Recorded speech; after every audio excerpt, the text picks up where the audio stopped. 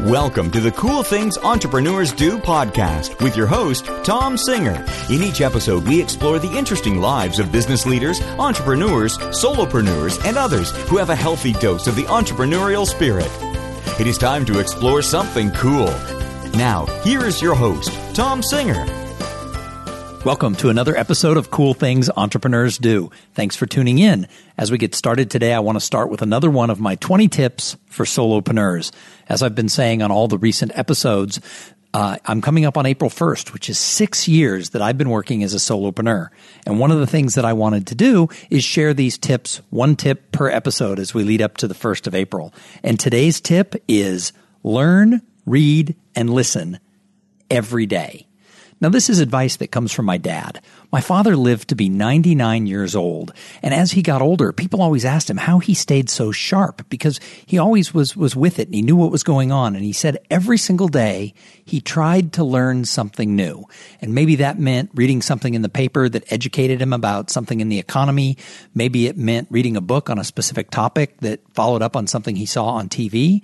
Or maybe if he had nothing else, he would pick up the Bible and just read one verse that maybe he had never read before or hadn't read since he was a kid, and it would spark some thoughts. So he believed that if every single day you tried to learn something new, you got better every single day. And as a solopreneur, it can get lonely and you can get very focused on your own job.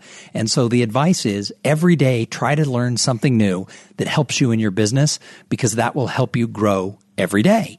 And there's never been more access to information than at this time. So you can read a book, you can read a magazine, a newspaper, you can read a blog, you can read something else online, you can watch a YouTube video, you can listen to a podcast like the one you're listening to right now, or you can sign up and take a course online from an instructor or at a university. So every day, just go out and try to learn something new. So today's episode is going to be a little bit different. Instead of just one guest, I have three.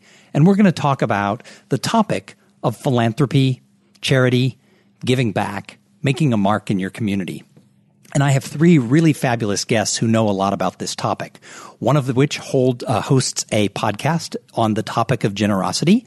Another one is the founder of a real estate company that has tied part of her commissions to giving donations directly back into the community.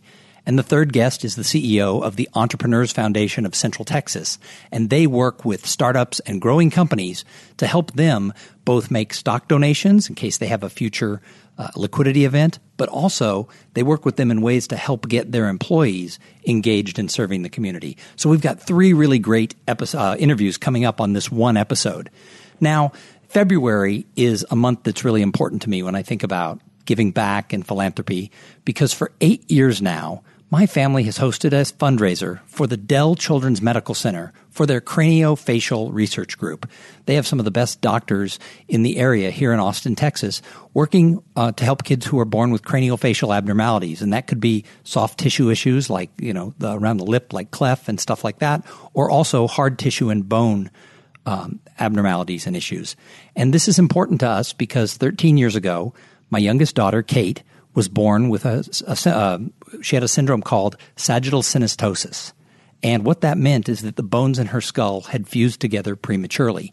And this wasn't a good thing. It meant that her brain couldn't expand and grow properly. And as it did grow, it was pushing her head out in sort of not the correct manner. And we were given two choices. We could do nothing and raise a kid who would have a pretty seriously limiting social handicap because of the way her head would grow, because it wasn't set up to expand properly. Or we could do surgery before she turned 6 months old, where they would remove the entire top of Kate's skull, or most of it. And that was a really scary thing that we had to face. And we opted to do the surgery because it was the right choice, but it had some risks and it was scary. And now 13 years later, Kate is fabulous. She's in 7th grade. She's really smart. She's fun. She's really precocious. But at the time when she was a baby, we went through some really stressful times. And a couple of years ago, my wife and I were looking and we realized that we were really fortunate. I mean, really, we look at our kids and they're happy and they're healthy and Kate's doing great. And we thought, how can we find a way to give back? And so at the time, they were opening a brand new children's hospital facility in the area where we live that didn't exist at the time Kate was born. And so we started a giving endowment where we pledged just a little percentage of my speaking fees from my speaking business to this fund, with the idea of growing it over time. And a few years later, we expanded and started a similar endowment at Children's Hospital of San Diego, where Kate was operated on.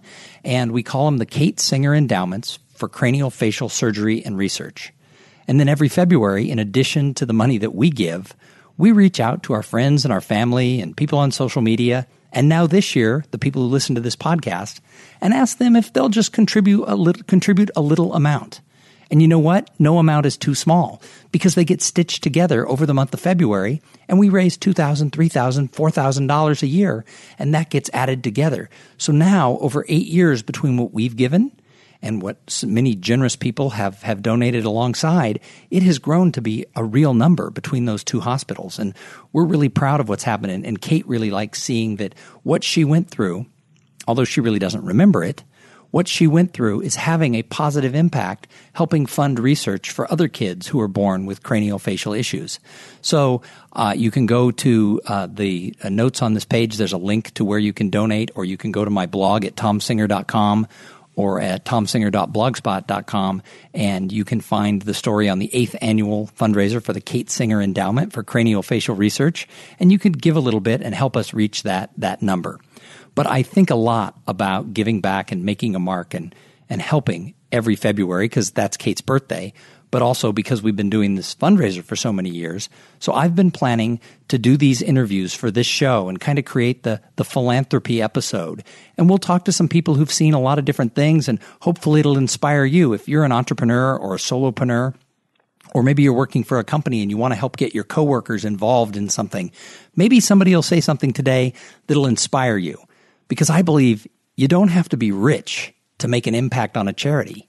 A lot of people think you have to be a millionaire with a last name like Gates, where you're going to donate millions of dollars. But the truth is, we can all do it. We can do little things over time, and they add up. And I call this term, I call it compounded generosity. Much like compounded interest, I mean, we've all heard financial speakers tell us that the smartest thing you can do to plan for a retirement is start saving early and get that money into something that's going to have growth so that you can have that compounded interest over a lifetime, and you'll retire with a lot of money. Now, of course, a lot of us don't start saving for retirement when we're 19 years old, even though that's what the advice is. Start early and you'll have more money. But we do learn as we get older and start to understand that, boy, the sooner we start, the more impact we can have on those retirement funds. Well, I believe the same thing is true for generosity, that if you just give a little bit of money over time, it's going to continue to add up. And someday you're going to look back and say, how in the world? I'm not wealthy. How in the world did I ever donate that much money? And here's the other thing. It's not just about money, because giving isn't just writing a check. Sometimes it's about volunteering and giving of your time and serving those in your community who need your help. And sometimes it's just about giving that support and sort of those good vibes to other people who are trying to, support a cause that's important. It's not just about volunteering and writing money. Sometimes that pat on the back or that tweet about their charity can really help keep them motivated and help keep them going. So I'm going to make that little ask.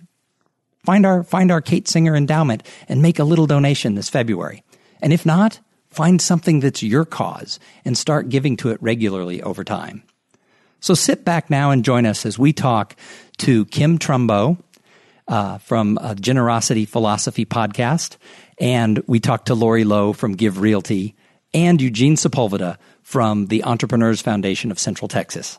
I really hope that you enjoy these interviews. Now let's invite Kim Trumbo into the conversation. Kim is the host of the Generosity Philosophy Podcast, and she has interviewed over 70 people from all walks of life about how they give back and what causes are important to them. And she is also the author of the upcoming soon-to-be-released children's book, George the Generous Giraffe. And she has been conducting a Kickstarter campaign to be able to fund this book, and she wants to make sure that it impacts children all over the world, teaching them about the good side of being generous and giving back. So, Kim, welcome to the show. Thank you so much for having me, Tom. I've been a big listener to Cool Things Entrepreneurs Do, and so to be able to be on your show, it's really neat. So thank you for inviting me. Well, cool. I'm glad to have you. Maybe sometime I'll have you back and we'll do a whole episode around you and all the cool things you do. Oh, that'd be great. Thanks. So, Kim, how did you become interested in this whole idea of the topic of generosity? Well, it's kind of a long story, Tom, so I'll save your listeners and give you the condensed version. And essentially what that is that my little family, which is just my wife and almost 11-year-old, she turns 11 next week, we'd often sit around the dinner table and should on ourselves. And what I mean by that is we would say we should go volunteer more. We should be contributing more to some different organizations because we had been giving back to this one that helps kids in Guatemala, but we felt like we could do more.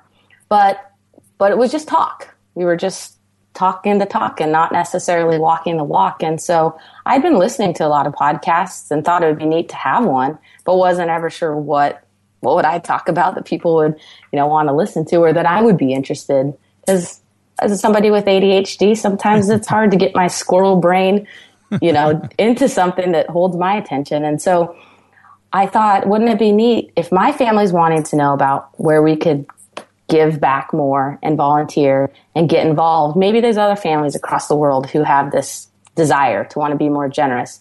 So I could call around to nonprofits and charities and just find people on the internet who are generous and ask them about it and record it. And it could be a podcast. And so, as you'd indicated, I'm 70-something episodes in, and I just love doing it, and I'm very passionate and excited about every single person I interview because they're doing great things and are very generous, and so it's neat to be able to highlight them. Well, your podcast is great, and you really do highlight some really amazing stories about people who are changing the world, so thank you for doing that. Thanks. So what is the main theme that you've learned from having interviewed so many people, especially when it comes to sort of the business people? What's the main theme that you've learned that everybody has in common? Oh, I think it would be that just giving, I think that people, I shouldn't assume, but oftentimes I feel and wonder if people don't think that you have to have a lot of money to give. And I know myself, I used to think that one of these days when I'm retired and I have this big lump of money, I'll be able to give back more.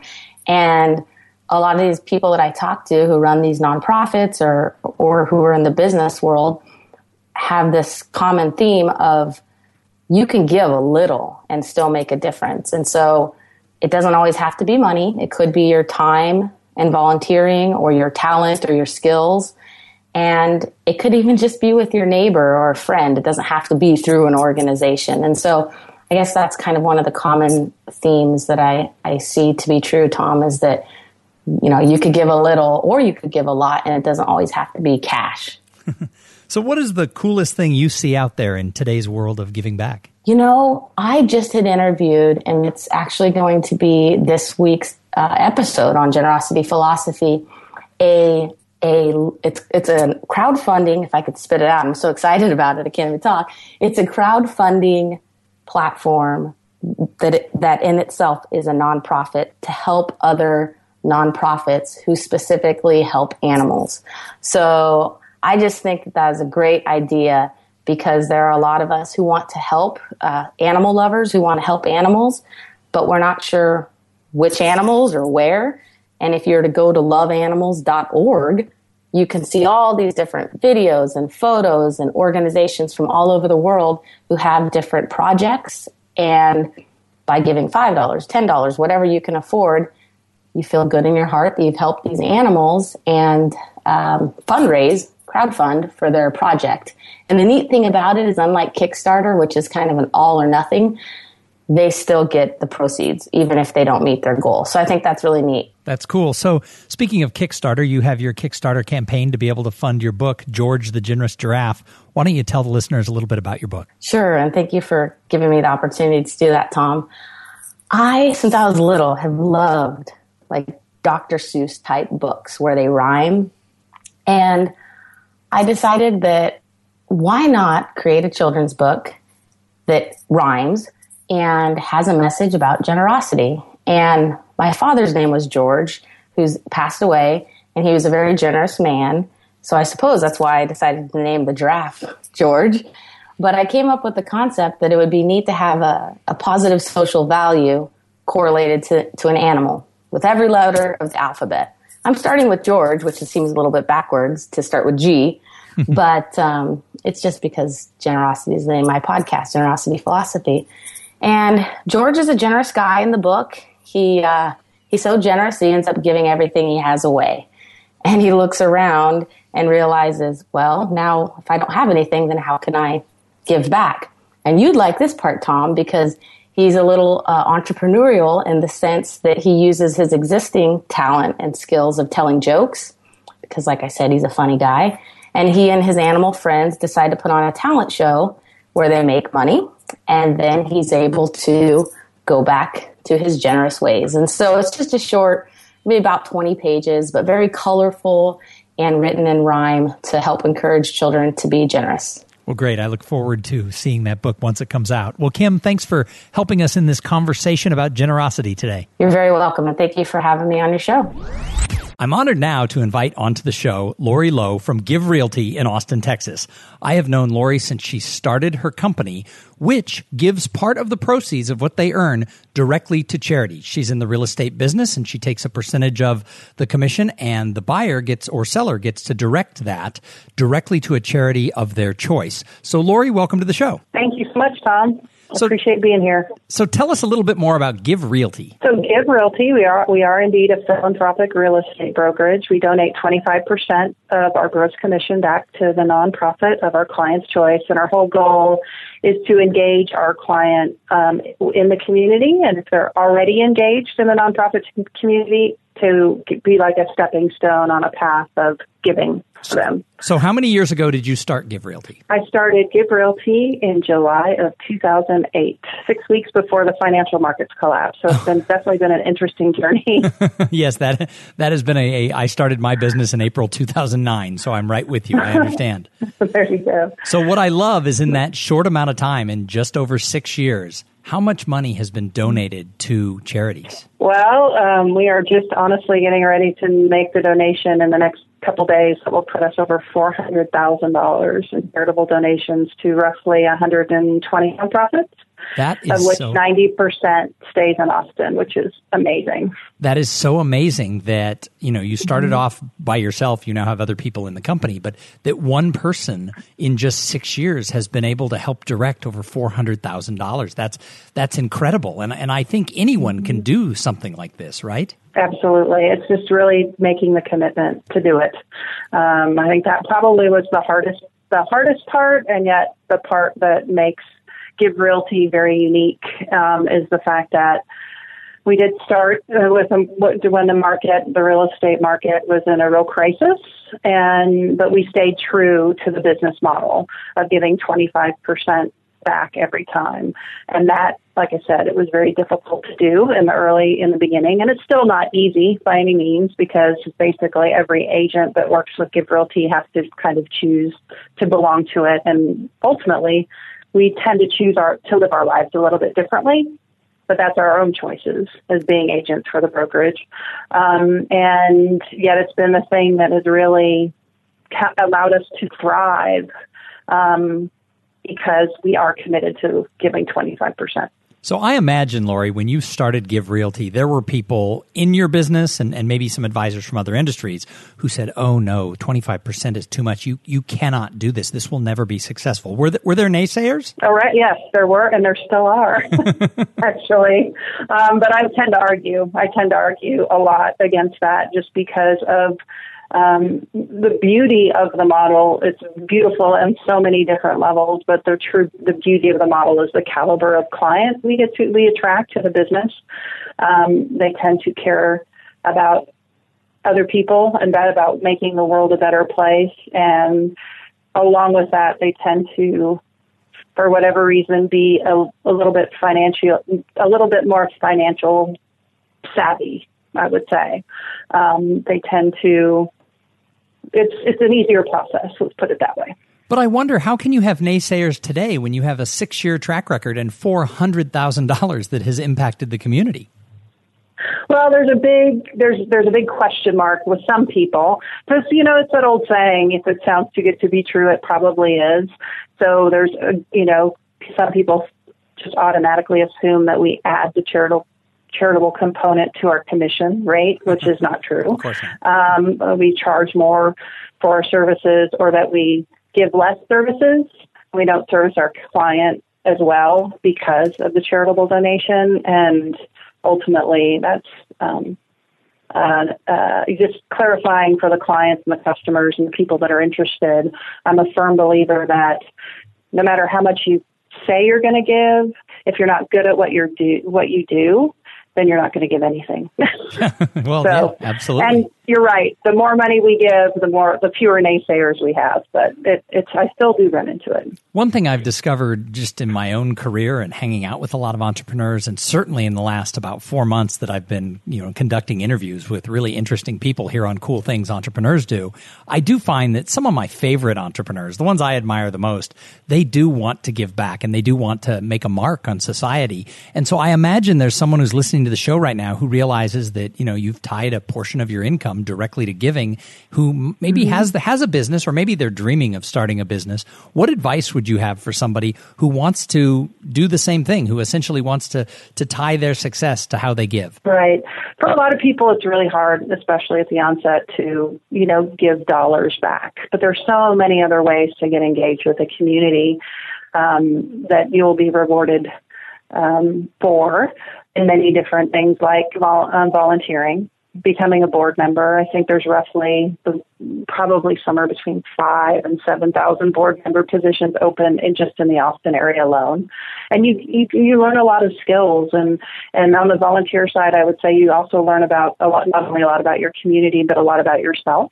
And then if you have a talent, if you're a great web designer, if you can do things and help a nonprofit in any way, you can start that way. If you have a product that you can actually give to a nonprofit for an auction type of item and those types of things, don't let revenue and not being able to give dollars make you not want to engage with the nonprofit community and the community at large. So what has been your best story about being a giver and tying your business to charity? Just one. No, I would have to say the ones that touch me the most are when a client who used the services of an organization is able to come full circle and give back to that organization. In specific, we've had more than one client who had to actually use Safe Place services. So they were in some type of, bad relationship and needed to get out of a bad situation, and took advantage of those services, and then made it through and came back and were able to give back through a home purchase. And that's pretty amazing to see it come full circle like that. Well, that is wonderful. And I think what you've done and the impact that you've had in our community is fantastic. So I want to salute you, and I want to thank you for being here on the show. And I really believe that you don't have to be rich to impact a charity. And I think that you have taken that statement and lived it. Not that you're not rich, you're rich in so many ways, but that you that you have really lived that in the way you've started your real estate company. So I'd like to salute you. And again, I'd like to thank you for coming on the show. Any last advice for any entrepreneurs who are listening? It's a perfect segue what you just said. I think people really need to look at what they consider success to be and what value is to them. And a lot of times it doesn't have to do with dollars in the bank or the zip code you live in. So I think it's just being true to yourself and what is important to you, and figuring out a way where you can engage and get others engaged as well. All right. Well, I appreciate you, Lori. Thank you. Thanks, Tom. I want to shift gears now a little bit, because we talk a lot about the fact that you don't have to be rich as an individual to have an impact. However, this is true for companies too. Sometimes when we think about philanthropy and charity and we think of companies, we think of big companies like Microsoft and Dell giving money and having this huge impact. But really, smaller companies and growth-oriented organizations also can have an impact. So joining us right now is Eugene Sepulveda, and Eugene is the CEO of the Entrepreneurs Foundation of Central Texas. Eugene, welcome to the show. Thanks, Tom. So tell us a little bit about the Entrepreneurs Foundation and your mission and who you serve. Sure. We were founded in 1999 by a group of a group of entrepreneurs and venture capitalists mostly, so that companies that were receiving funding, investments from the venture capital community, could set aside some equity, so that when their company was successful, there would be a pot of money that they could make grants to nonprofits. And you do more than just gather stock options from them, because you also help these companies get their people involved, correct? You know, the original thought was, hey, let's just set aside some equity and then we got it done. You got to remember, this was a very young industry in Austin back in the 90s, and people were really overworked. It evolved, especially when there was a 2001 meltdown and people had a little bit more time. It evolved to, wow, maybe we should do more than just give money. Let's give some of our intellectual capital. Let's give some of our time. And member companies started asking the Entrepreneurs Foundation to help them do that. So why is it important for small and growing companies to sort of make giving and philanthropy, whether it's money or time, why is it important for them to make that part of their culture? You know, my management guru, Peter Drucker, says culture eats strategy for breakfast. And business leaders today and managers understand that corporate culture drives performance, drives commitments, drives profitability and valuation. And embedding a sense of community, a sense of doing well for others, a sense of it being more important than just oneself, is really good for companies as well as individuals. So what are some success stories that you can share? Gosh, Silicon Labs raised millions of dollars and gave it away to build housing, to build quite a bit of housing with Habitat for Humanity, with LifeWorks for runaway youth. Bazaar Voice is continuing to invest in education programs that promote entrepreneurship among youth. We just had Gazang, which made some, $20,000 unexpected grants to nonprofits. I think it was about 5 of them. We sent them out to these nonprofits. I'm sorry, it was 3 of them. We sent them out to nonprofits, and they got an unexpected check. I mean, this is like manna from heaven. And the companies, whether it's Bazaar Voice or gosh, there's just a bunch of companies where their employees are really involved and committed to nonprofits and make a difference on the ground. So if a company is in the Central Texas area and they want to find out more information about the Entrepreneurs Foundation, how do they find you? No, we are at amplifyaustin.org, where they can email info@amplifyaustin.org, or they can call me directly. So, and what if someone is listening to this and they're outside of Central Texas? They're somewhere else in the United States or around the world. Are there other organizations like yours where they can get involved? There are 11 other Entrepreneurs Foundations around the States and one in Tel Aviv. And so you can plug in by just Googling Entrepreneurs Foundation in those communities. They can call us, and particularly Colorado, Austin, and Silicon Valley. Work with a lot of companies from other places. But, there's also increasingly, there's organizations through community foundations that are at least doing the financial model, which is accepting stock in closely held companies. So when that monetizes, there will be a donor advised fund. So, Eugene, what advice do you have for maybe an entrepreneur of a growing company who says, yeah, we probably should do something? What advice do you have for them? Well, I'd say the advice is listen to your gut. You don't find many entrepreneurs who get successfully funded, whose boards don't have a sense that these folks won't pay attention to corporate culture. And I think people know that if they have a mission-driven company, a mission-driven, purposeful company, that their probabilities of success are much greater. I think look for a partner in the community. You won't have extra personnel when you start out that can spend the amount of time helping you do this correctly, but you have a lot of nonprofits and intermediaries like the Entrepreneurs Foundation that are funded by others who have already done well, so that companies that are just getting started can do so. All right. Well, thank you very much for joining us here on this episode of Cool Things Entrepreneurs Do. Thanks, Tom. Thanks for listening to this episode of Cool Things Entrepreneurs Do. I hope you enjoyed those short interviews with some really smart people who are doing really cool things. Before we go, I have a special guest. Who am I sitting here with? Me. And who are you? Kate Singer. I'm sitting here with my 13-year-old daughter, Kate.